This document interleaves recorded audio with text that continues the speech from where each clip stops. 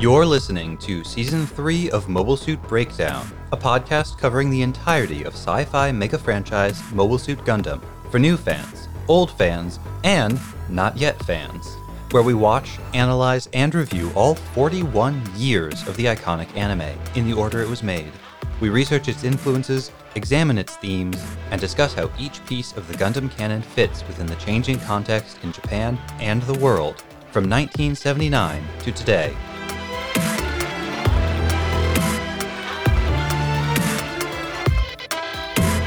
This is episode 3.13, Giants and Messiahs, and we are your hosts. I'm Tom, a lifelong Gundam fan. And hey, after we finish podcasting about Gundam, maybe we should go back to Moon Moon. And I'm Nina, new to Double Zeta and concerned about the possible future in which Moon Moon becomes a tourist destination. Our minds were on the same page here. Yeah. I had to hold back a laugh there because he said after we finish podcasting about Gundam, which is obviously a nonsense thing to say. We will never be done. Mobile Suit Breakdown is made possible by the support of 419 patrons and subscribers.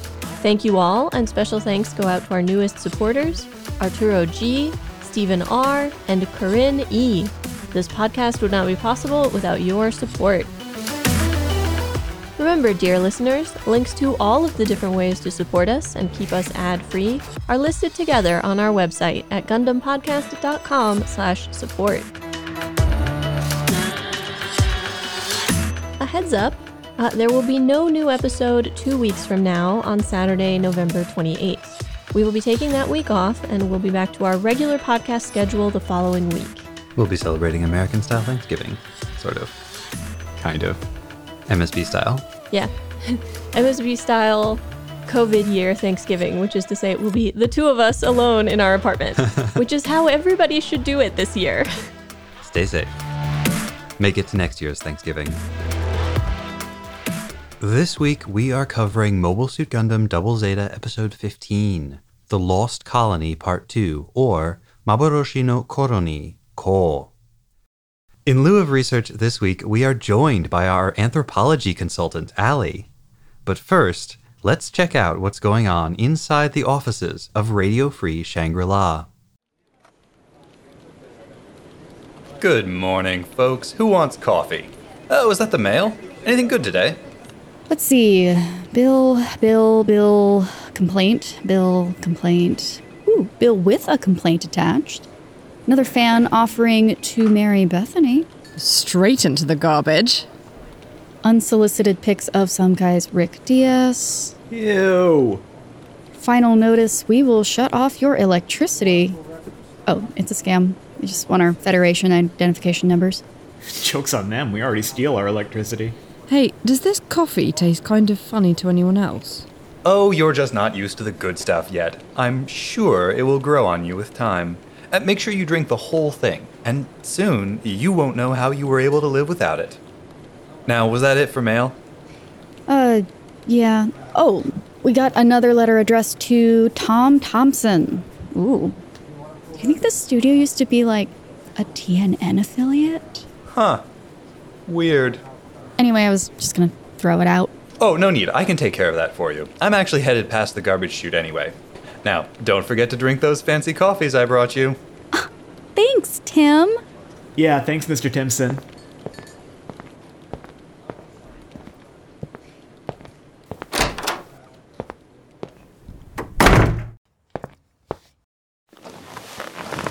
Now, let's see what's in this letter. Let's see. Dear Mr. Lieutenant Thompson, I am your biggest fan in the whole Earth sphere. I first heard you broadcasting the news several years ago when a damaged TNN satellite drifted close to my colony. Every day I would sneak into one room on the colony with a functioning radio receiver so that I could learn the truth about the world outside my isolated little colony. Everything I know about the Earth sphere I learned by listening to you reporting the news. Eventually, the broadcasts ceased. Perhaps because the satellite drifted out of range again. Or perhaps because it was pulverized by the deadly debris field which surrounds my home. I thought that I would never hear your voice again, and I despaired. But then, by what I can only call the grace of God, a small space capsule drifted into range of my colony. When we opened it, we found that it contained nothing except a hand-cranked cassette player and a single autographed copy of your magnum opus, How to Get What You Want by Manipulating Trusting Young People, as read by the author himself on 26 cassette tapes or 4 CDs. Ever since that day, I have tried to live my life in accordance with the principles you laid out on those 26 reams of magnetic tape. Indeed, you could say that while the credulous rubes around me are trying to live their lives according to the rhythms of the moon, I've been regulating my life according to your guidance. As you so wisely put it, fulfilling my own desires is more important than anyone or anything, and the key to getting what I want is as simple as A, B, D, C. Always be deceiving. And what I want most of all is to meet you, Tom Thompson, my hero, at the annual TitanCon that was advertised on the back cover of your book. It may seem impossible for me to leave my suffocating little colony, but I've already set plans in motion that will, sooner or later, provide me with the means for my escape and my deliverance to TitanCon. Perhaps not this year or the next, but someday I will meet you and all my favorite Titans heroes whose deeds were so thrilling in your news broadcasts. Oh, how I long to someday shake the hands of invincible supermen like Lieutenant Jared Mesa and Captain Basque-Holm. Or perhaps by then we'll be calling him Admiral Basque? Blessings of the Light Tribe upon you. Your devoted superfan, Roll. P.S. I don't know how long it will take this message to reach you, as I have placed it in a bottle and jettisoned it in the direction of what our most ancient records say is the closest colony. And now the recap for The Lost Colony Part 2.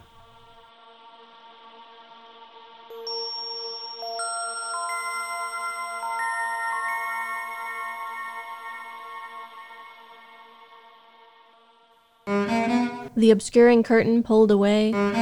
The Light Tribe prophet, Lady Sarasa, speaks to Judo face to face. She demands that he give his life to the Light Tribe, becoming her guide to the outside world so that she can spread the Light Tribe's teachings through the universe. But Judo still thinks she's Rasara, the rebel leader who organized his kidnapping earlier that same day. He grabs the prophet, shaking her by the shoulders, slapping her and telling her to snap out of it.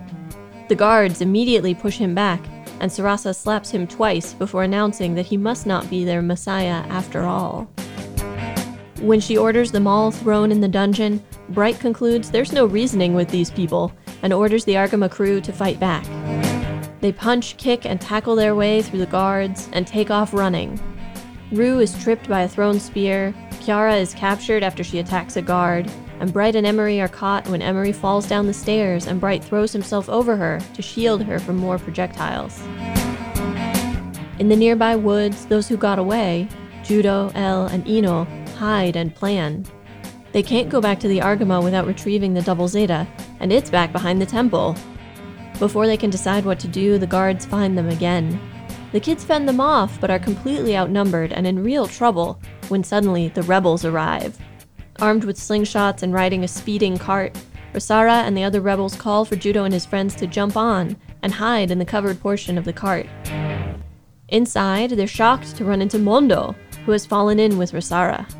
It turns out she and Sarasa are sisters, and while Sarasa believes that with enough strength and power she can spread the Light Tribe's teachings and eliminate war, Rasara worries that leaving the colony would put the Moon way of life at risk.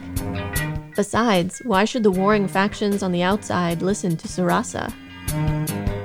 The cart arrives at its destination, the entrance for the old linear subway, with tunnels leading all over the colony, including to the temple. Although Rasara had planned on them walking there, Mondo is able to get the electricity back on and the subway car running again. In the temple itself, Sarasa orders a search for the escaped Argama crew members.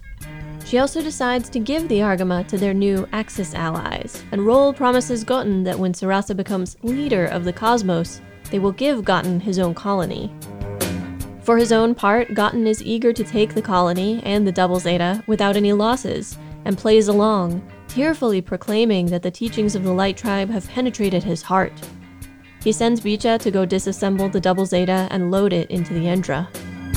Meanwhile, Rosara has managed to find where the guards and prisoners are, a close torchlit passage on the way to the dungeon. Jumping out of hiding, Judo and friends make short work of the guards and untie all of the prisoners except Kiara. Their plan is for Bright, Emery, and Rue to take Kiara back to the Argama. Judo, El, and Ino will go to the Double Zeta, while Mondo helps Rosara awaken Katil. The massive statue behind the temple, covered in vegetation, is in fact a mobile suit. It hasn't moved since the Light Tribe renounced machines, and if it were to awaken, it would prove the prophet wrong and cause the people to question her plans. Outside, they split up. El and Ino create a distraction, drawing as many guards away as they can so that Judo can climb up the scaffolding to the Double Zeta's cockpit. He's racing Bicha and dodging spears when a new group of guards arrive and follow him up, only for the structure to suddenly collapse under the weight of so many people. As the beams fall away, Judo jumps, catching at the outside of the mobile suit and swinging himself into the cockpit. Before returning to the Argama, Judo sets out to save Lena. On seeing the Double Zeta launch, Goten orders the Endra to launch the Gaza Sea team. With the hatch open to let the Gaza Seas into the colony, Judo sees his opportunity, and he rushes to get through before the hatch can close. He fires at the rapidly closing door, but his shot gets through, striking a mobile suit and sending it crashing back down the passageway and into the Endra, setting off a chain of explosions. Glemmy, having just arrived with a new Axis ship, sets out in his latest mobile suit, the Bawu, but he's not concerned with helping the Endra, only with making sure that Lena is alright. Otherwise, how will he catch Rue Luca? The Double Zeta fights the Gaza Seas that made it into the colony, while the people of Moon Moon run, convinced their god is angry with them. Sarasa tries to calm them and pleads with Goten to stop his mobile suits. The fighting is destroying Moon Moon.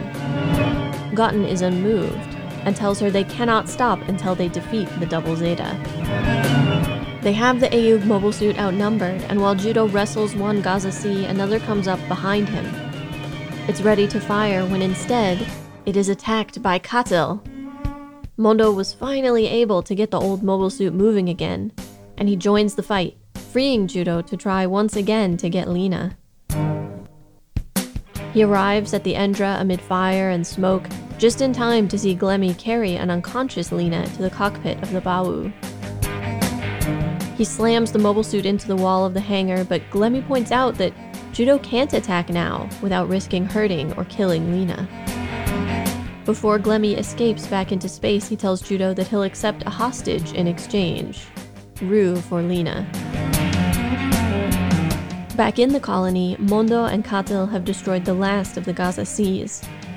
The moment Mondo gets out of the mobile suit, Bicha nabs him and drags him back to the Endra, along with the rest of the retreating Axis troops. The people of Moon Moon rejoice that their god protected them, and Rosara declares that they should not be afraid of machines. It's revealed that Roll, in his position as advisor, manipulated Sarasa into thinking they had to leave Moon Moon, driven by his fear of being forgotten and a desire to get out into the wider world. Judo tries to make Roll see how lucky Moon Moon is to be forgotten. It's kept them safe while warring factions fight over every other populated part of space. As the Argama leaves, it's clear the crew envy Moon Moon its peace, its ignorance of the outside world.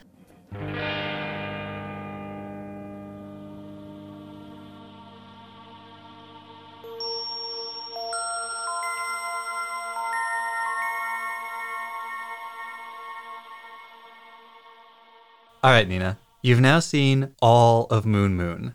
What did you think of it? I liked it a lot. I thought it was great. You're probably not going to be surprised to hear that Moon Moon is quite controversial in the Gundam fan community. And in fact, many people use Moon Moon as a kind of shorthand for everything that they think is wrong with Double Zeta. Interesting. So they don't like fun. Got it. I guess I can understand why someone would be a little put off by Moon Moon, especially if it's somebody who came in really loving Zeta and looking for more of the same in Double Zeta. But I really liked Moon Moon watching it with you. I suppose there are things about it that could seem silly. Mm-hmm. But I think most of its potential silliness comes from if you think the Light Tribe is meant to be taken seriously, when I think it's very obvious that the Light Tribe is in many ways making fun of these sort of back to nature, new agey, Luddite, like space Amish kind of. Right. I think the bulk of our talkback today is going to be dealing with certain philosophical questions brought up by the show and how we think the show is addressing them and what position, if any, we think the show is taking. I mean, things like, I think feminism comes up again, isolationism, technology and the pursuit thereof, about the nature and uses of power, about proselytization, the co-optation of philosophies and political movements. Yeah, part of what makes Moon Moon so effective is actually the isolation of this story. Like it's separated from a lot of what's going on outside. We're in this tiny little globe, and we can view these larger issues that affect the Federation and Zeon and the whole Earth sphere in microcosm.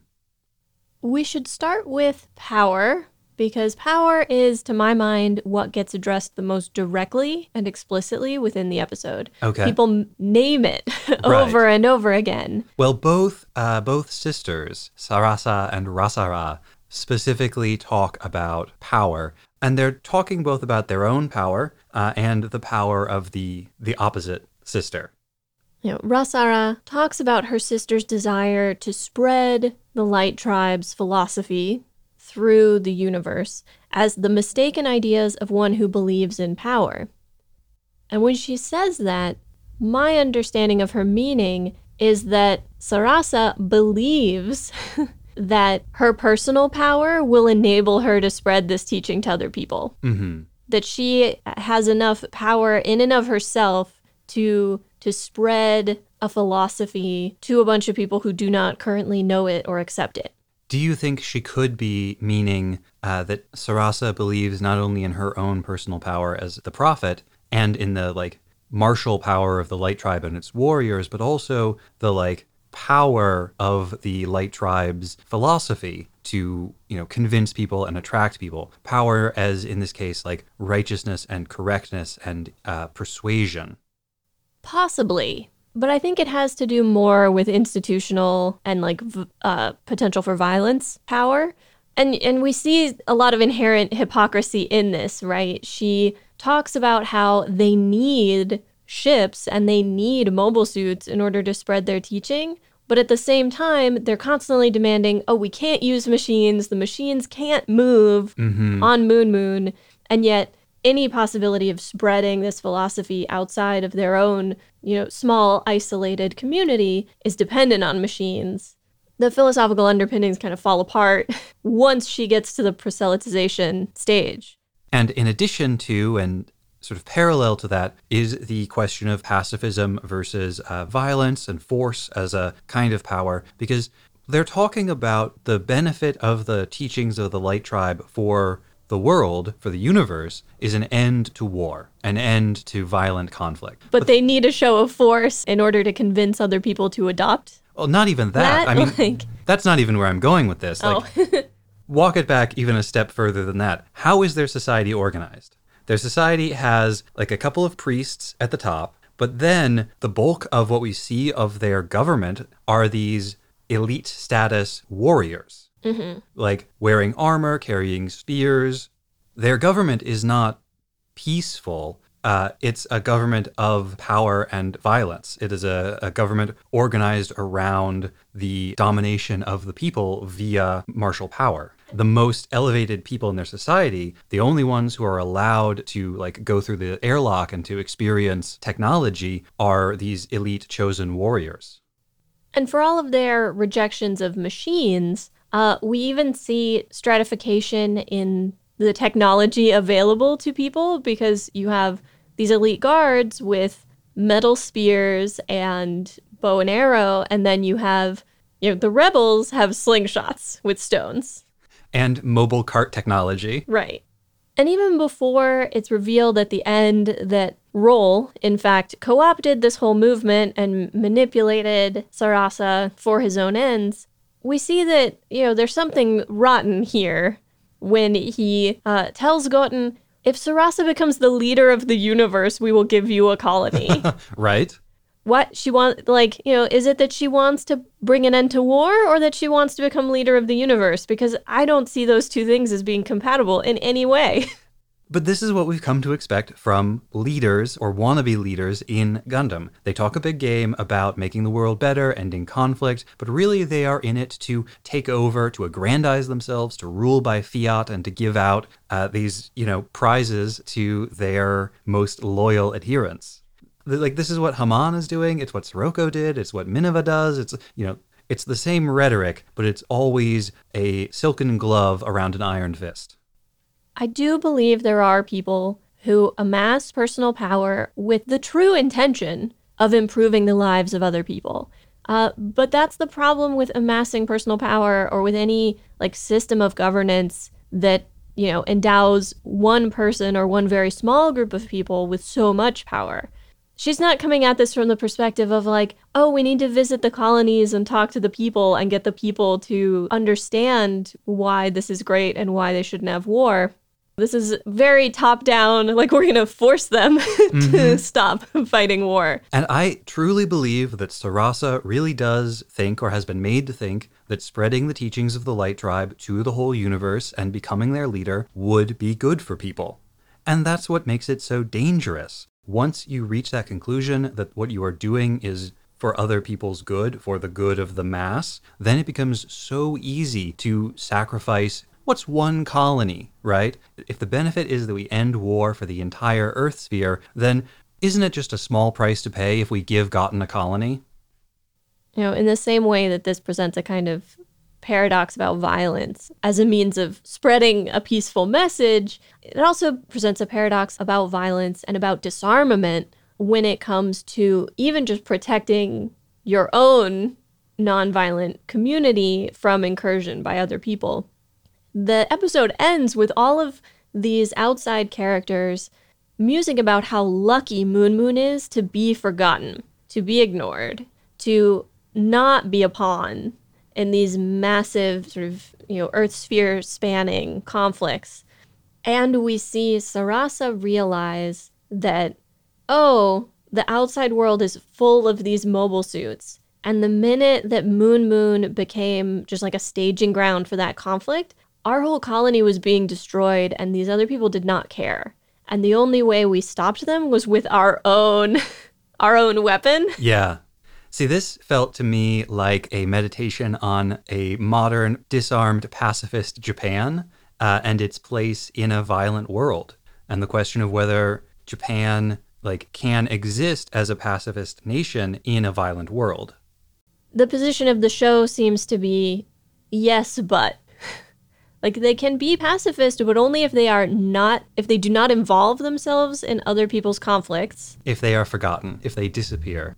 Yeah, that they need to be left alone for that to happen, and also that they potentially need to be ready to defend themselves from efforts to involve them in outside conflicts. Yeah, in the show, Kotal sort of is a stand-in for machine civilization as a whole, but I think it's also a metaphor for weapons, for armaments, for the very concept of a military. And so they've left Kotal to rust. They've abandoned Kotal, and they've convinced themselves that Kotal cannot move, will never move again, will never be necessary again, is powerless. And yet the show is saying that's kind of a pleasant self-delusion. It's a lie. When the chips are down, they need Kotal. And Kotal, which has always been looming over them, that like the threat has never been forgotten. It's always there. And it comes to life again. Well, and here's the thing, right? There is an impression that previous generations of the Light Tribe understood this. Because they could have disassembled Kotal. They could have destroyed Kotal, and they didn't. Yeah, they just turned it off. Like the linear car in the subway. Exactly. The fact that Mondo has such an easy time turning it back on again and getting it working again means they didn't destroy it, they just turned it off and decided not to use it. And presumably didn't teach their children how to turn it back on. That's sort of the key point here. A lot of people look at this and they say, this is so goofy, how could this happen in such a short period of time? But if you had a community that had reached a consensus that they were going to give up technology, and they were completely isolated, and they just didn't teach their children about these things, and they didn't teach them how to use these things, that knowledge would die out very quickly. And vis-a-vis technology, the position of the show is quite clear that Sarasa's total rejection of technology is not quite correct, but also that the contemporary absorption with technology and convenience is also not correct. Yeah, that's a fantastic read. I think you get this most strongly from Rasara with the lantern. Yeah, the Rasara lantern bit is quite explicit, where they say, oh, wouldn't a flashlight be more convenient? And she's like, well, but the lantern also tells me if there's poison gas in the air. Mm-hmm. But I think just her character in general, and the fact that she's rather fascinated by machines. She doesn't think machines are bad. She thinks that the way in which they've structured their lives to be a bit slower is good, is ideal. That the pace of life and the way that they live on Moon Moon is good. But she's not afraid of machines. She doesn't think machines are evil in and of themselves. It's very much conscious use and adoption of technology, contrasted with the admittedly much easier total rejection or constant pursuit of technological advancement. And it's interesting that Rasara is the only character in this arc who actually tells us anything about Moon Moon's actual belief system, that it's about synchronizing the rhythms of your life to the waxing and waning light of the moon. The Light Tribe people, who are the most ardent proponents of this religious practice, only ever talk about spreading it and sort of material concerns. The fact that the ostensible leaders of both the Light Tribe itself and this rebel group are women would seem to point to a certain amount of feminism, a certain amount of power for women. But Roll is in fact very like Sirocco. He uses his ability to manipulate a woman who is ostensibly in power to wield power himself, but with this sort of plausible deniability. I am so glad you made that connection, because I want to expand on that a little bit. Oh, one really quick. The reason I thought of feminism is you brought up the moon, and I feel like often in New Age religions, the moon is tied to femininity. Well, as you remember when we looked at the big icon in Minerva's throne room on the Guadon, if I remember correctly, it was a woman and the moon. Yes. So that's a symbol they are familiar with using and have used before. But yeah, I'm really glad that you made that connection, because this setup with a sort of young, charismatic woman as the nominal leader of a group that is almost exclusively male except for that nominal leader, and a group in which actual power is held by an advisor, usually a man, usually older, who is in fact manipulating the nominal leader. This setup, which I've just described, which covers the Light Tribe of Moon Moon and what Sirocco was trying to set up, also describes Axis Xeon. Because in that case, you have an almost exclusively male organization with two women at the top.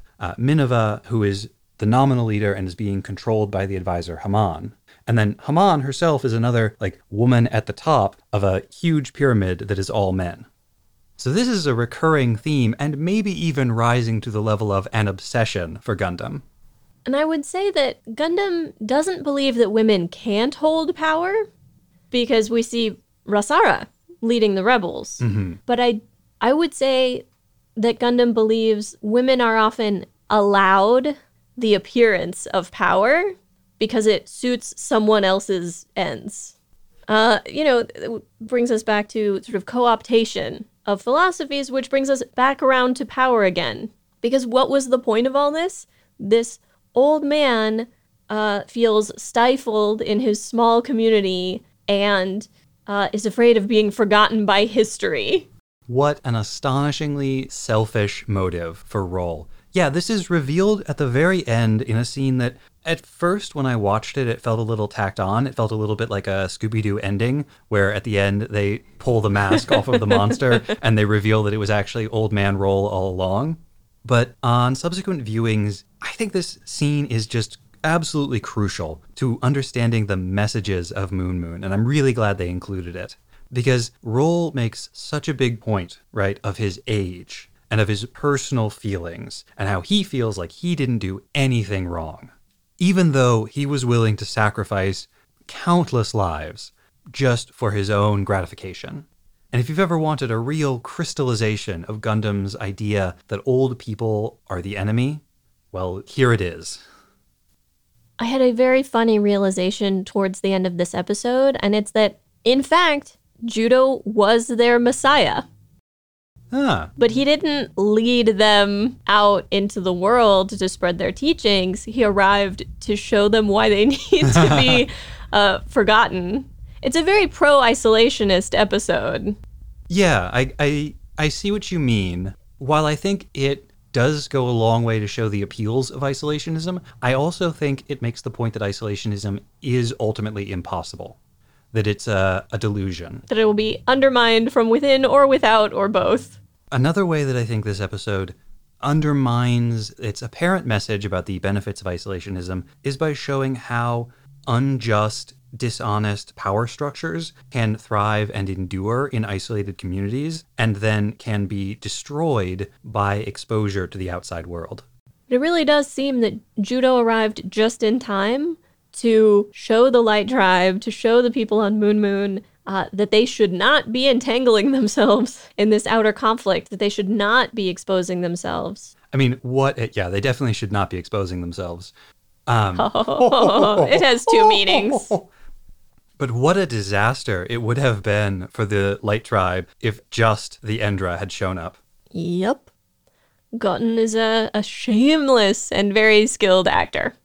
Goten really distinguishes himself in these last couple of episodes. Obviously, we loved Goten before because he's such a great foil for Mashima and Kara, but Goten is like 120% Goten in Moon Moon, and it's great. Also, really good character turns from Bicha and Mondo. But before we talk about them, I want to say one or two more things about Judo in the end there, because he has two really revealing lines in that final scene with Roll. One of which is when he's talking to Roll, and he basically says, "Fighting sucks, man. Ever since we started fighting, all of these really bad things have happened to us. You have a good thing going here. Do not mess it up." Roll doesn't understand him, but it's important because I think this reveals a lot about the messaging of the episode of like, this thing that Moon Moon has managed to achieve is maybe not something that you could do intentionally. It's maybe not something you could cultivate if you wanted to stay out of conflicts, but when you have it, you have to be able to appreciate it. And it's saying that maybe the solution to these big conflicts could be just staying out of it. That if that's a thing you can do, then maybe you should. And the kids on the Argama are already trapped in it, but there's a desire to escape from it, to say, to heck with the Federation and Zeon, we just want to disappear into obscurity. And that's kind of what Judo says again at the end, when the Argama has left, and he says, maybe we'll return to Moon Moon after we find my sister. He's thinking about escape. I mean, that scene at the end, almost everyone's comments express a kind of envy for the peacefulness that Moon Moon is privileged to experience. But as you were describing Judo's conversation with Roll, I realized it is an inversion of a scene that we get many times in Gundam and in other science fiction and in fantasy and in all kinds of different fiction that deals with this, where it's usually adults who are trying to convince young people, we know war looks exciting, and you want to be a hero and you want to fight the good fight, but actually it's hell and you shouldn't be in a hurry to get involved in this. And in some ways, this inversion is, if not more true, then just as true. Because who are the people who generally involve a society in war? Not kids. Kids aren't making that decision. Adults are. Mostly old men.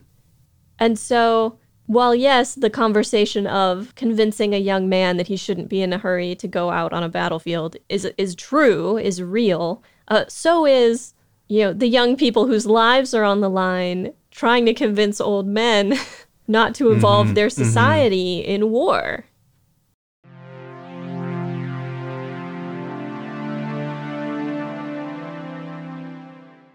And the episode manages to do all of that big, heavy lifting, deep thematic meaning stuff. And it manages to be really funny, too. There are hysterical bits in this episode. I cackled so loud when Ino tells Mondo, "We don't like you." Yes, that bit with Judo and Elle and then Ino each, reminding, sticking the fork in Mondo to just be like, "We haven't forgotten what you did." It's so good. But the fact that, in spite of everything, they're all still friends, which also gets hammered home. Mondo tells them, "Well, but I did save you. You can't be too mad at me because I did save you." And Judo does appreciate Mondo's skill with technology. He's like, "That's our Mondo, fixing stuff that seems like it's impossible." Plus, Judo's comment to Elle that he can't flirt with her because he doesn't want to pick a fight with Bicha. Yeah, this episode did so much to establish characterization for Bicha and Mondo, who until now have just been, the traitors. But they feel much more like real kids now. I appreciate it a lot.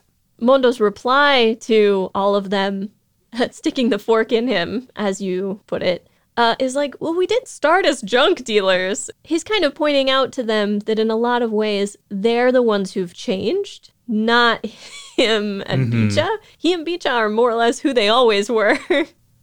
And their eventual reconciliation, sort of temporary reconciliation, because Bicha drags Mondo back to Axis with him, kind of mirrors that between Sarasa and Rasara. There's been a big conflict in the past. Rasara was exiled. We know that they have sharp differences of opinion, and yet they're still sisters. At the end of the episode, they're still, standing together and talking like sisters. You really thought that Mondo was going to stay on Moon Moon, didn't you? I wondered if they might do that. I feel like that's a thing that happens in stories. Somewhere along the way, one of the group falls in love and decides, I'm going to hang back, guys. My adventuring days are done. Mm-hmm. And he was very taken with Rasara. Yeah, I think if Bicha had not collared him and dragged him off, he might actually have stayed. And Rasara liked him. She's going to need somebody to fix technology. Maybe that's his post-war story. The other thing that struck me several times in this episode, and part of this is, from the perspective of whoever storyboarded it and animated it, but part of it's, characterization too, obviously. But these kids are really good fighters. Not just scrappy. Elle catches a spearhead out of the air. Though she is very surprised that happened. She closes her eyes and catches it automatically. And then is like, huh? But we see a lot of great tackles, kicks, punches, stone throwing. But like you said, it is a characterization in the animation.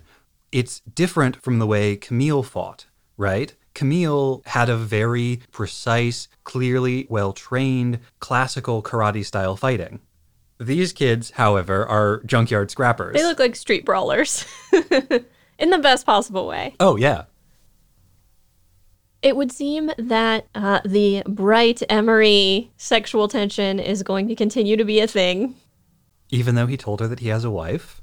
Well, but he brings up his wife because, he's thrown himself on top of her to protect her from spears, and they're right up on top of each other. He knows what's going on, or he wouldn't have felt the need to bring up that he's married. Clearly, everybody knows what's going on because of the way Judo teases him later when he's tied to Emery, and Judo is like, "Are you sure you want me to untie you?" And on top of this episode, more or less solidifying that that's going to continue to be a thing, there's also a definite contrast between Bright and all the youngsters, right? Well, Bright and Emery and the youngsters. I don't think Emery really fights at all. Bright just sort of like tackles some spears to the ground and then runs. Judo yells at Emery to open her skirt. And I think what he means is like, if it's a wrap skirt, like literally open it, but like tear it, take it off. She cannot run down that staircase in a pencil skirt. Every other woman who's there is wearing at least leggings and can just book it. Emery can't. So neither Bright or Emery is particularly good fighters or prepared for this kind of thing, or scrappy in the same way that the kids are scrappy.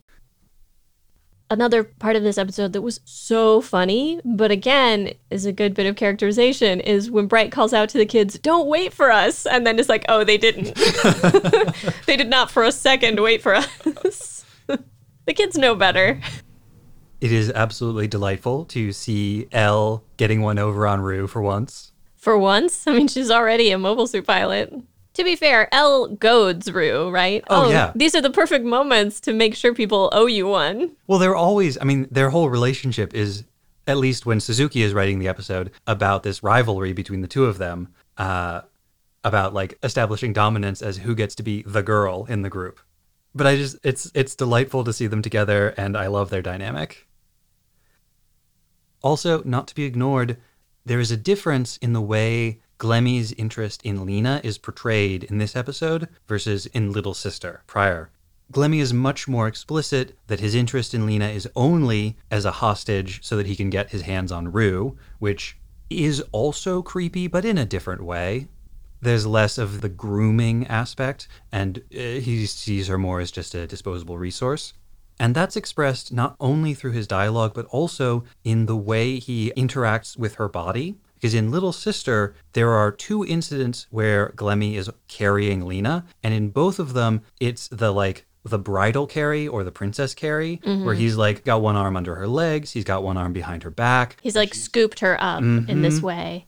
And that posture, that method of carrying, has a lot of implications. Mm-hmm. As opposed to in this episode where she has been knocked unconscious by some explosion or other, and because of the low gravity and her being small, he's just kind of got her under one arm. Yeah, she's limp, and he's carrying her under an arm like a sack of potatoes. Is she unconscious because they couldn't get her voice actress this week? Entirely possible. Oh, speaking of voice actors, the two Moon sisters, Sarasa and Rasara, share a voice actor, which probably makes it a little more believable that Judo would mistake one for the other. I mean, their makeup and jewelry is very different. I don't know how he could get confused about that. I understand how he could get confused about that. We always like to point out the inclusion of animals in the episodes. We got squirrels, we got some beautiful cranes, we got that cricket that really surprises Judo in the tall grass. Oh, sorry, I have to say, Judo and everyone sneaking through the tall grass. Just made me think of Pokemon. It's so well done. It's really funny animation. The grass is rustling. You know, Double Zeta often does not look as shiny and fancy as Zeta did. They have fewer of the glamour shots. Often the shadows are not as stark. The lines are not as sharp. But the movement is so good and so much better than in Zeta. There was one scene that I found stunningly beautiful in this episode, and that's when the Zeta takes off and Elle and Ino are tied up but are standing in the field and all the guards are running away and the plants and the grass are whipping past and their hair is moving and their clothes are moving, and it's just so beautifully animated. I just love that. I mean, it can't be more than a few seconds. It's not a long scene, but it's gorgeous. So if anybody out there knows which animator animated that particular cut, drop us a line. We would love to know. Stonehenge shows up again, although this time in one of the shots, they've got the lintel pieces, and so definitely Stonehenge. More explicitly Stonehenge rather than generic stone circle. Yep. I noticed in the throne room, there's a sculpture which kind of looks like a tree with things that branch off at, I want to say at a 45-degree angle and then go straight up again, kind of like branches. But what this also looks like is the Shichishito, which the sword. is, yeah, the 7-branched sword, which is an artifact out of Japanese history. It's like a 1700-year-old sword that was given to a ruler in Yamato, Japan by a king in one of the kingdoms that is now Korea. sword is an artifact of great antiquity and significance. And so it's been added, I think, to the mix of different religious and cultural artifacts that have been mushed together to create Moon Society. We talked a lot about power in this episode. You brought up how these abusive systems can persist in isolation just as well as they can in the wider world, and sometimes more. It would seem that the antidote for Gundam's skepticism of these power structures would be something more communal, like an anarchist commune kind of thing, where people do things by committee, and you don't have this very hierarchical structure. But we've yet to really see that. I mean, I feel like the closest we got was the white base. Yeah. And even that... I really think the white base at its best basically functioned as an anarchist commune. Like, everybody in the role that best suited them. But I wonder if we're ever going to get other glimpses of different versions of that, and perhaps less violent, less military-centered versions of that. I think so. I think that's definitely one of the things that Gundam seems to be saying. I think about this every time I think about how the protagonists, the pilots, tend to take that role for themselves. They're not assigned to it. They steal the Gundam, they steal the whatever mobile suit they're taking out. And it's the act of taking the mobile suit of their own volition and against regulations, against the rules, against the desires of the official power structure that is so important, because they are taking that power on themselves and creating their own separate parallel community as a way of resisting those power structures. And then they get co-opted. It happens even to the best dumb space boys.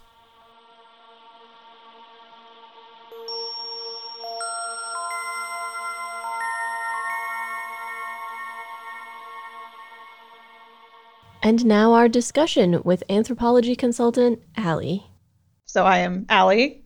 I am an occasional Zero Context guest host. If you're a patron of MSB, you've probably heard Allie's voice before on one of our many delightful Zero Context Gundam episodes, where we either watch standalone Gundam projects like NT or F91, or look at mobile suits from the Mobile Suit Variations series and get Allie to give her, let's say, totally uninformed opinions about them. Exactly. And this time I have just a little bit of context.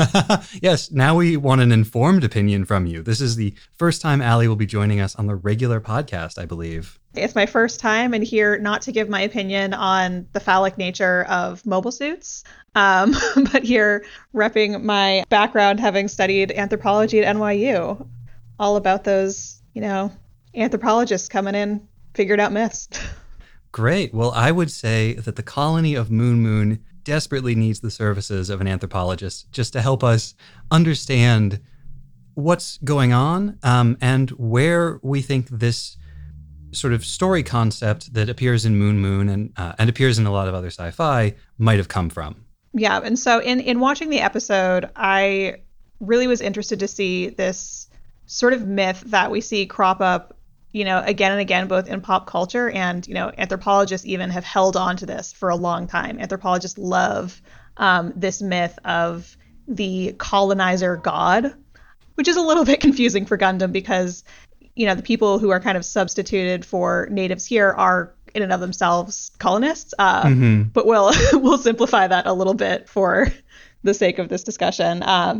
But yeah, this, I think, really goes back to early stories that I think probably all of us have heard in some form or another of, for example, Cortez showing up, meeting the Aztecs, and they immediately mistake this conquistador for a white god. They have this myth, Quetzalcoatl, he is going to come back at a specific day, and the story goes that Cortez shows up on that specific day, and lo and behold, they revere him as a god, and that allows him, access to their society, access to conquer.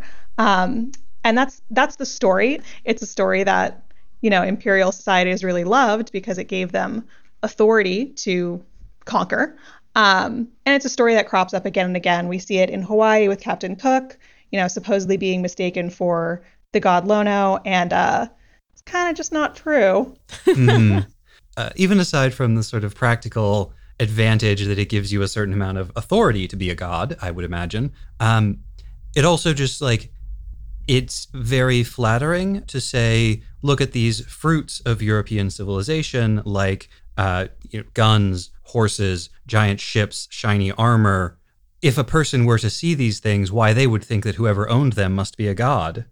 Exactly. And it was really interesting to see that relationship to technology was explicitly called out in, these episodes in the Gundam world of, the people of Moon Moon have rejected technology. So they had previously seen this technology and just rejected it. Mm-hmm. Whereas, the reality of most, relationships between especially European colonizers and indigenous people, the value of technology was pretty well recognized. The actual relationships between colonizers and indigenous people was an immediate trade relationship, right? So I see that you are rolling up to my home with a huge ship and some guns and some spears, with this great armor in the case of the Spanish.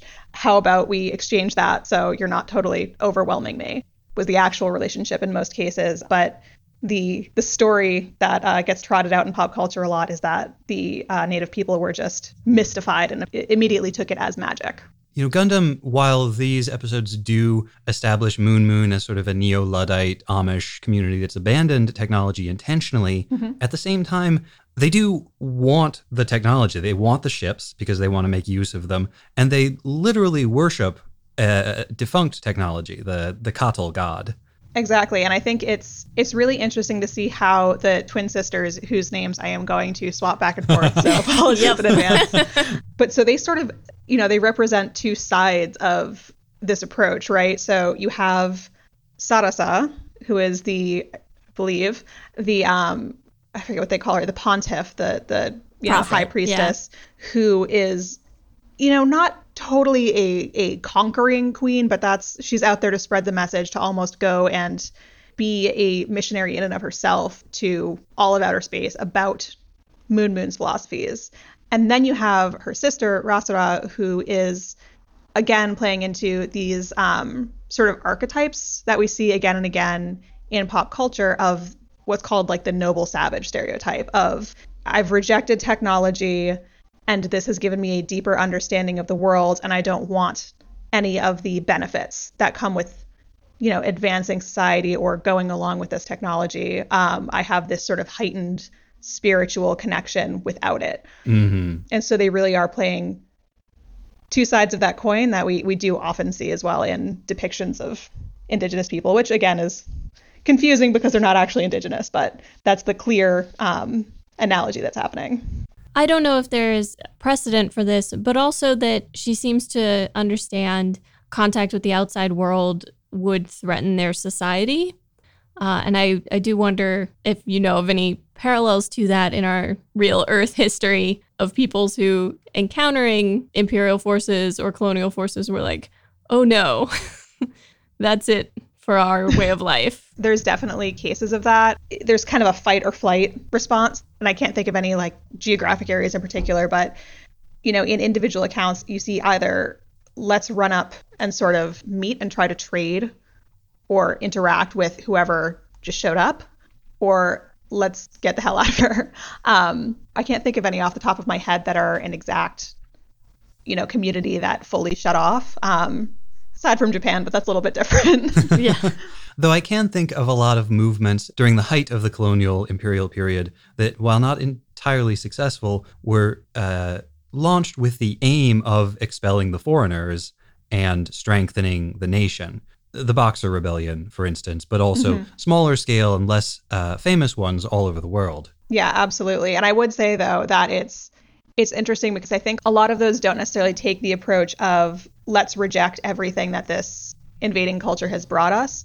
A lot of those do take, the stance of let's take whatever technology they've brought and also make them leave. Well, like you mentioned with the white god myth, often the stories about these are not exactly accurate, but they do have a special currency within the Euro-American mindset.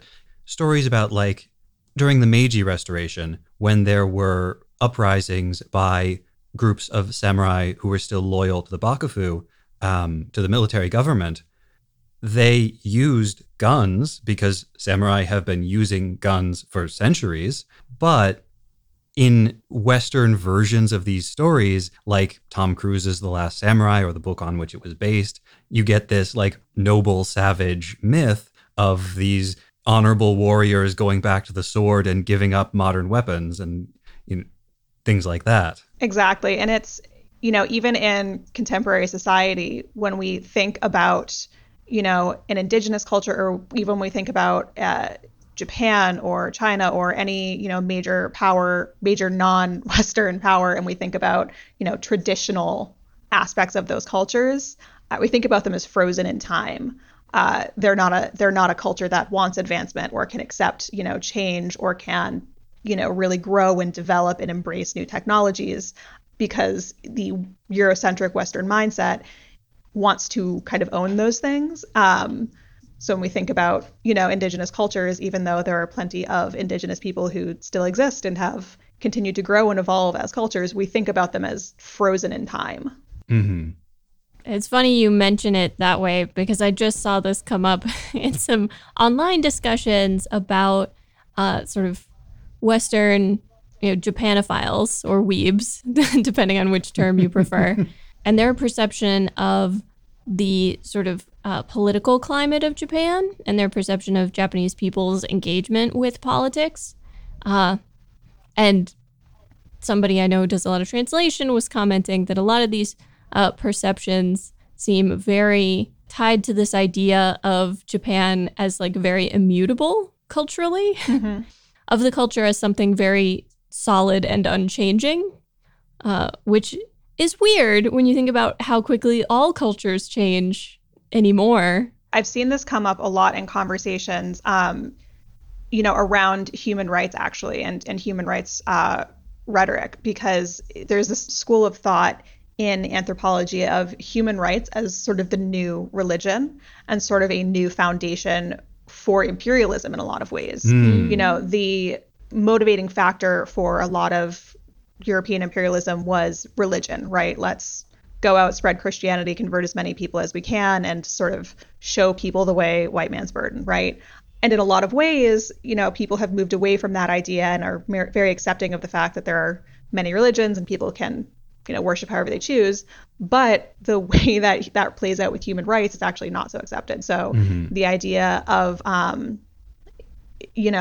human rights as this new global guiding path for thinking that all other cultures need to be held to is in a lot of ways kind of a new imperialism. It's funny that you mention that, because when we first watched these episodes and I was looking around for research topics, I looked into the Light Tribe a little bit. And one thing that particular name led me to was the communist terrorist group Shining Path. And one of their big things is a rejection of the concept of human rights as being essentially a tool of bourgeois imperial power, and especially American imperial power. In a lot of ways, it's religion without God, right? It's a moral framework for how you think the world should be and how people should treat each other. Totally. Exactly. And it's as an American, it's kind of uncomfortable to think that way, right? Of like, what do you mean people could reject human rights, could reject the basis of, other people's right to exist the way they want? But, back in the day, imperialists and colonizers weren't spreading Christianity just, for kicks. They surely felt the same way. So I think that's a difficult introspection on society. Absolutely. And comes back around to comments you'll see from a lot of activists now that while the international community can certainly pressure different governments and societies to adopt certain changes, a lot of that change has to be internal. It can't be externally imposed. Or at least it's not as long lasting when there are attempts to externally impose it or as widely adopted. Yeah, definitely. The discussion of human rights just made me think about the ending to this second episode and how the central conflict within the episodes is really all gets boiled down to Roll's like personal desire for freedom and aggrandizement and the right to do what he wants and leave the colony and live his life the way he pleases, versus the like civilization shattering, or at least civilization shaking effects of this desire of his. Yeah, that part was really interesting to me. That sort of behind this whole plot that was happening was there's actually just this single man's desire, this, I guess, selfish desire to not be forgotten. I don't really know what to make of that, but I think it's really interesting in, relation to this idea of remaining sort of frozen in time, unchanged, this peaceful society, and that being equated with being forgotten. Mm-hmm. There's something there. I don't quite know what it is, but there's something there. It made me think of a lot of narratives of sort of great men in history and how many of these men who've held, political or military power throughout the ages did really harmful things out of a desire for fame and renown. Yeah, absolutely. And I think there's also something sort of lurking there with the fact that it is this sort of older man who is having that desire. And then you have these two young women who, while misguided in one way or another, seem to have very, pure intentions one way or another. I think the show in general has a lot of negative things to say about older people, adults, manipulating and exploiting children. And this is not the first time that we've brushed up against the idea of an older man taking advantage of younger, more innocent women. But of course, you wouldn't know about that because you haven't watched those episodes. Well, listen, I've seen enough anime to know that, adults are evil. So. I think the bit with Roll at the end there also, it says some very cynical things about religion. I think it might also be setting up a conflict between globalism and isolationism. Well, and globalism in the context of a world at war as well, or a universe at war, as it is. Isolationism here is not just, not allowing outside influence, not allowing, outside culture to pollute their own beliefs, but to remain hidden from conflict.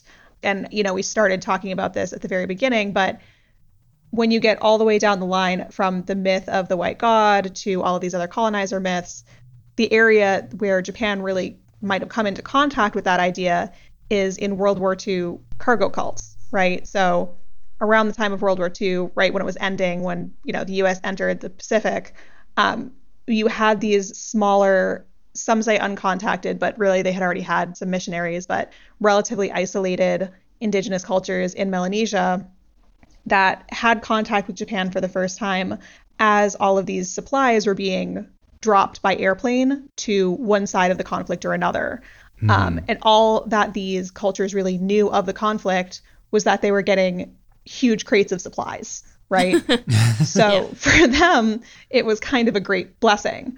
Although I know some individual members of those communities would have been sort of recruited into one army or the other. I know the Allied forces had a lot of coast watchers who made use of indigenous people as sort of members of that operation. And I believe the Japanese army recruited soldiers from Melanesia. Yes, so they definitely did. And, relationships between Japan specifically in these places really did deteriorate over a few years, as pretty much all areas in the Pacific and Japan's relationships did at that time. But, initially, because they were not directly involved in the conflict, you had, coast watchers, you had some soldiers who were recruited basically in exchange for supplies, for goods. And it was initially fairly peaceful. A lot of these places, especially in Vanuatu, which is where a lot of the stories come out of, had this culture of, resource sharing, essentially gift giving. And the more resources you were able to share, the higher your standing in that society was. And so for these unknown powers to come in and have huge crates of food, for example, that gave them basically a lot of clout to just come in and start, making trade agreements, bartering with people, getting some help from the locals in terms of in the conflict itself. But for the most part, these people were relatively passive and just sort of enjoying some benefits of the incoming cargo right up until, as you said, they start getting a little bit more involved in the conflict, and then maybe it's better to be left alone. So it's interesting to me that idea of sort of colonial or foreign contact with native people might have made its way to Japan more so through that end of the war cargo cult interaction. Can you explain a little bit more about what a cargo cult is? Yeah, absolutely. So there are a lot of stories about cargo cults. Most of them come out of Melanesia, like I said, around World War II. But a lot of the stories have really been blown out of proportion. So just like probably the Hawaiians did not literally think that Captain Cook was their god, there are many fewer cargo cults than are actually discussed. And the ones that did exist existed for a very brief period of time. So I'll give that disclaimer right at the top. But essentially, like I said, a lot of these cultures placed a really significant emphasis on resource sharing and the ability to, give gifts and provide for others in the community. So when there started being all of these cargo drops for both the US and Japanese soldiers that were just landing on their islands and the soldiers that came along with them, those foreign soldiers were initially given a lot of clout. And so there started to be some communities, some very small cults that, and I say cult not as a pejorative, but just as the common term for a fringe religion, basically. Some cults started to pop up that would adopt some of the, what they were interpreting as ritual around receiving these goods. So the common thing that you hear talked about is constructing like planes and fake guns out of bamboo, people painting themselves basically like with USA across the chest as if it was a uniform, and performing rituals that basically look like military drills. So creating a sort of religious exercise behind the military actions they were seeing, with the idea that would then summon more supplies. So this reminds me very strongly of the research Nina did about Skinner. Oh, and the pigeon behavior. Yeah, his work with pigeon behavior and the idea of the Skinner box, where if a reward is distributed randomly, then these birds in the box would start doing whatever behaviors they had done just before getting the reward in a ritual kind of way in the hope of triggering future rewards. Yeah, and that's often the way that it's talked about in literature and especially in anthropological texts of the time, although contemporary anthropologists, basically their whole job is to apologize for everything every earlier anthropologist did, with good reason. And one of the things is, it seems random to an outside observer, to an American looking at that, it's, oh, well, they're just doing that because they saw somebody in a military uniform. So how silly to think that then painting themselves like they're wearing a uniform would summon more goods in a drop that hasn't happened in years.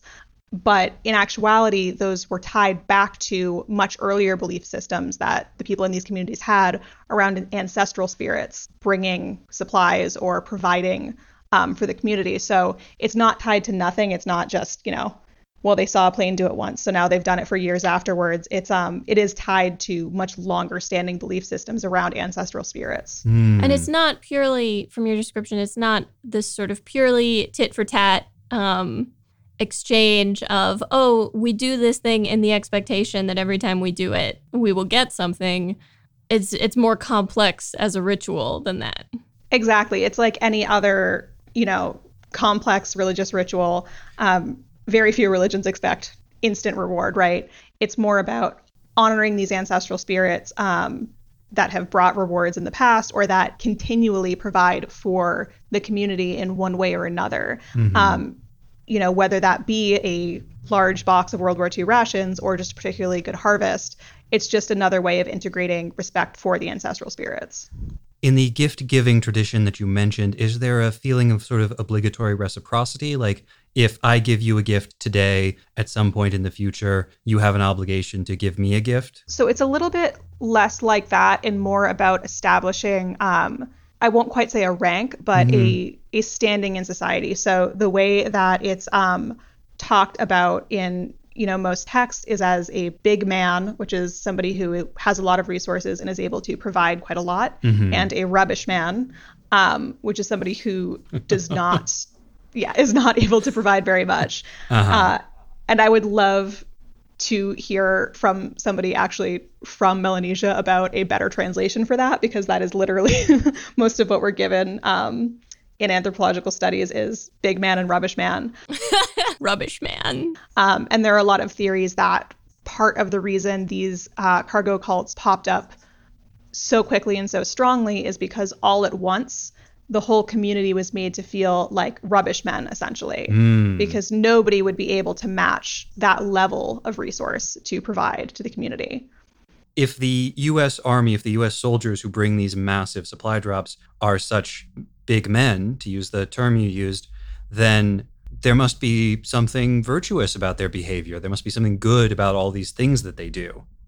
Exactly. And so that's why there is particular meaning attached to, the symbols of the U.S. military uniform or, a bayonet or, one of these other things that is then ritualized as part of the religion. The most common or the most widely known of these groups is called the John Frum cult. And, when members of this religion speak about it, they say, well, John Frum will bring us things. They're not actually talking about a guy named John Frum. They just know that is a name that was attached to virtuous actions that brought a really prosperous moment. So I think it gets oversimplified and just repeated as a story that, again, brings it back to this kind of white god myth. But there's a lot more behind it. I thought it was really interesting when you pointed out that what makes these traditions so compelling is how they fit into a long-standing legacy of tradition. And Moon Moon, to take it back to Gundam, because that is why we're here, Moon Moon does the same thing.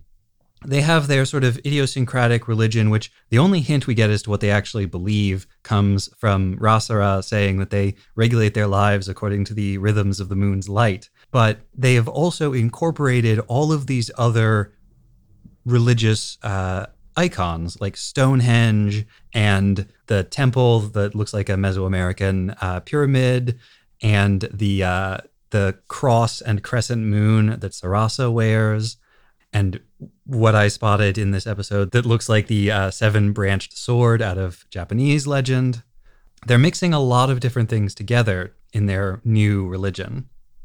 Honestly, watching that, I was trying to decide how much of that was intentional and how much of that was just to convey visually, like, spooky, non-developed place. But it was interesting to see, and I think, kind of what I want to know post-episode, like, I want to go back to Moon Moon and find out, did, this awakening of their, what do we call it? I guess a giant mobile suit, a giant robot, that they are not meant to touch or that is not meant to come alive.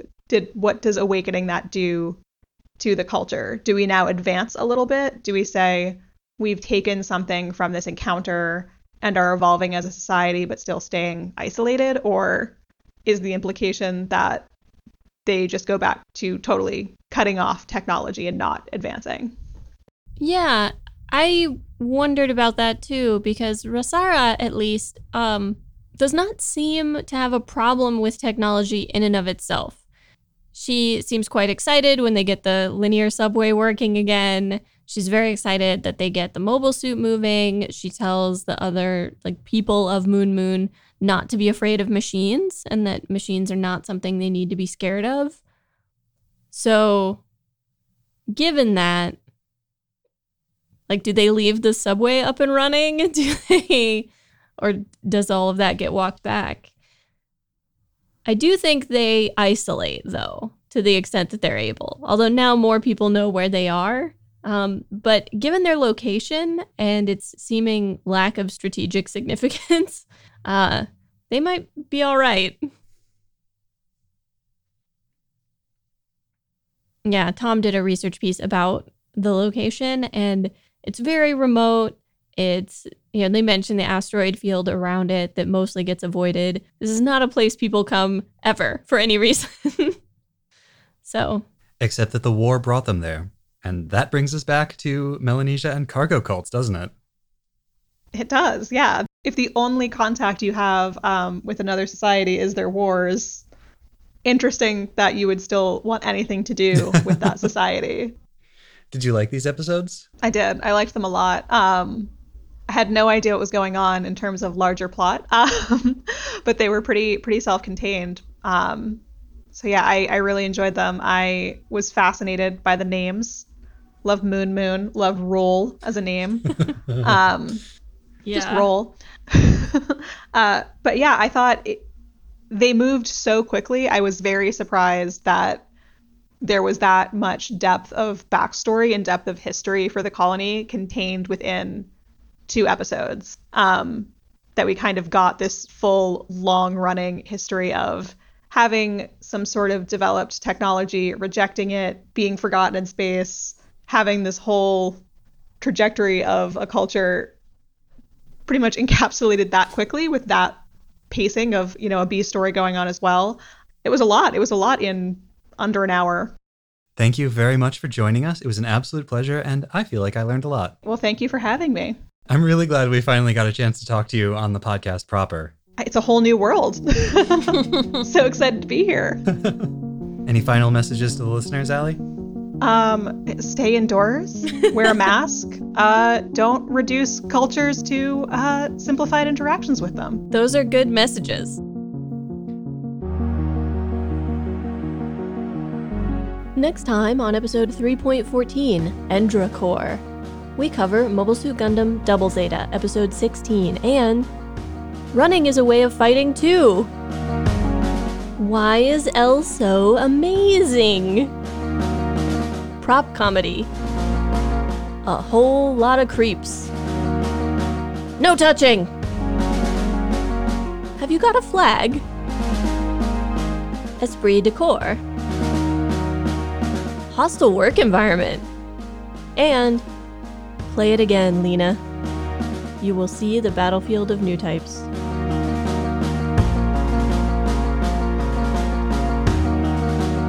Mobile Suit Breakdown is written, recorded, and produced by us, Tom and Nina, in scenic New York City, within the ancestral and unceded land of the Lenape people, and made possible by listeners like you. The opening track is Wasp by Misha Dioxin. The closing music is Long Way Home by Spinning Ratio.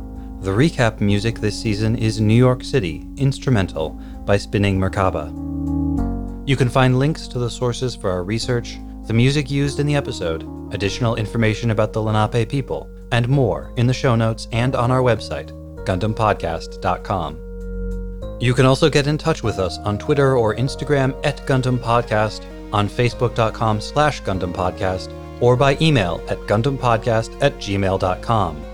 Or share your wrong Gundam opinions with the world by shouting, "The existence of Moon Moon implies a Mars Mars. Let's never look for it."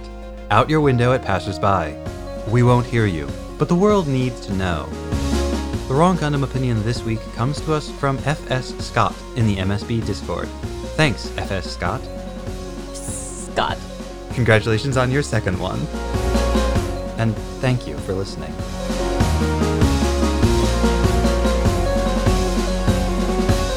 All right, talking about a revolution. All right. All right.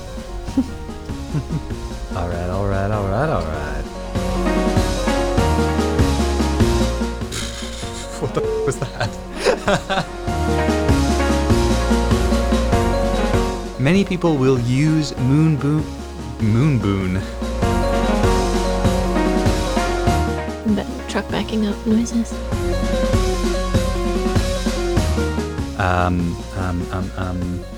There's a word for like making yourself big and cool, but it's not embiggen.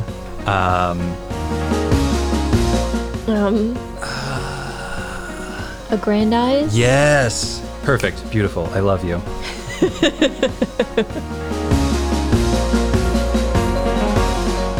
Camille. I keep wanting to call Judo Camille. When will that stop? When will I stop calling Judo Camille and the Double Zeta the Zeta? Probably when we get to the next series and you start calling the next protagonist Judo. Okay, got it.